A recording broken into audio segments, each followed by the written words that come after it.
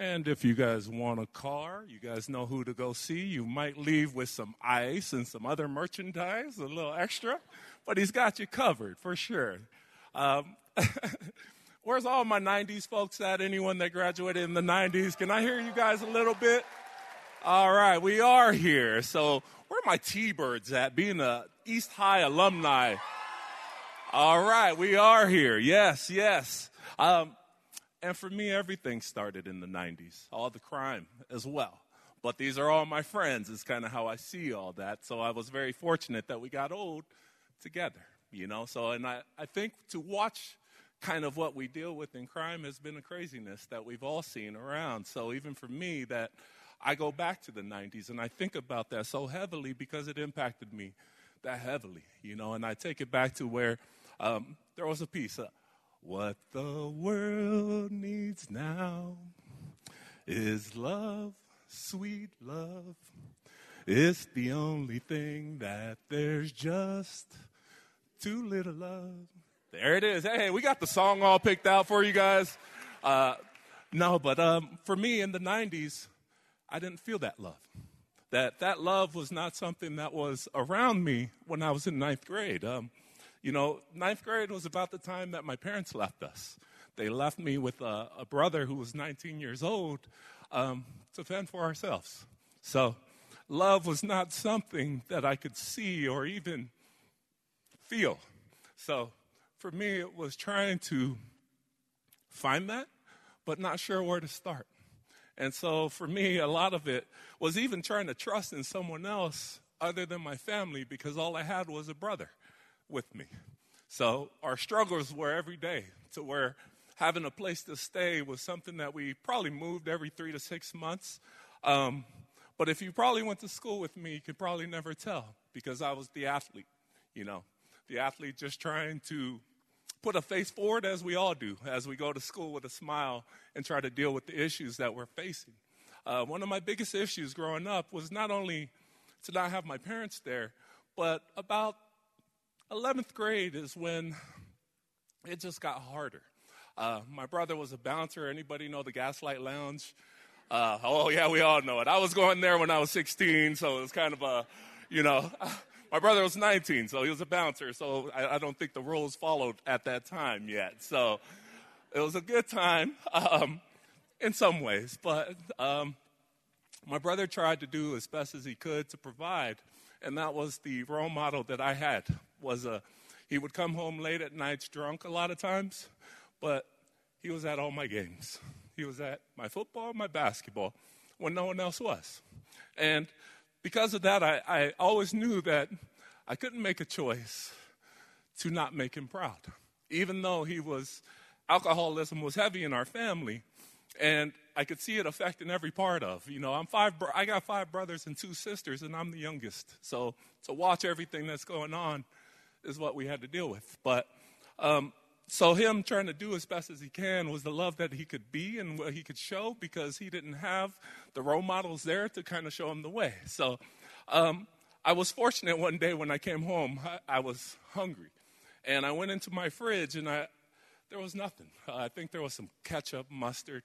But I remember thinking, I'm tired of this life that I have right now, that I'm hungry. And so that night I went to bed hungry. And I knew, you know what, I'm going to go join my friends and sell drugs because I'm just hungry. And so it was the next day I went to lunch. I went and sat in my coach's office. And I went and sat in there. I didn't say anything. I don't know, I was too proud or something to ask for help. And he said to me, Miles, here's $20. Go get me a burrito, get yourself something to eat. And I thought to myself, what is he doing? You know, what is this? And not only that, I said, this guy isn't even my family. Why is he showing me this type of love? And so the next day, actually, that same day after school, I didn't go sell drugs. And so the next day, I came and I sat in his office again. Miles, here's $20. Go get me a burrito, get yourself something to eat.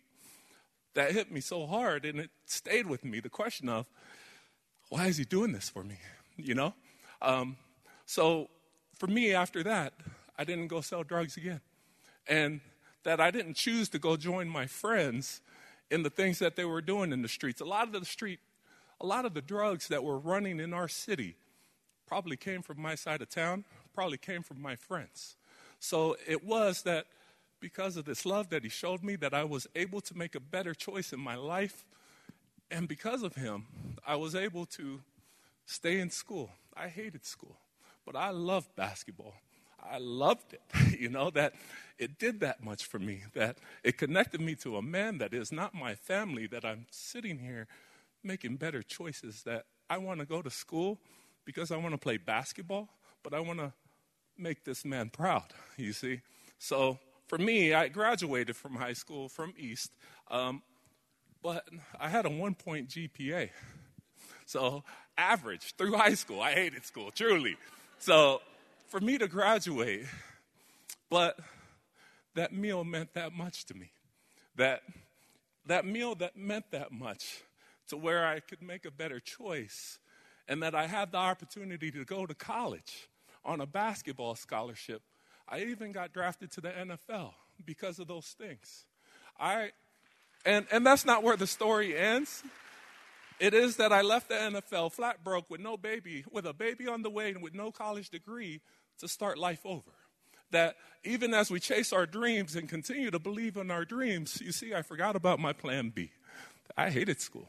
So it's something that even now, what you're seeing in me, and if you see me around, there's something that I believe more than anything, is that we have to show love in this community. We're missing something very strongly that is that sacrifice, you see. Because someone gave that to me so strongly back in the 90s that I think you guys have heard of me before, that I've been in this community working since about 2005 to give back like someone did for me. And so that's the biggest part of where we're at right now. It's not to look at others, to help our community. I hope there's someone that in your life provided that love for you, that it was strong enough to where you don't ever forget, and that you also give your peace back.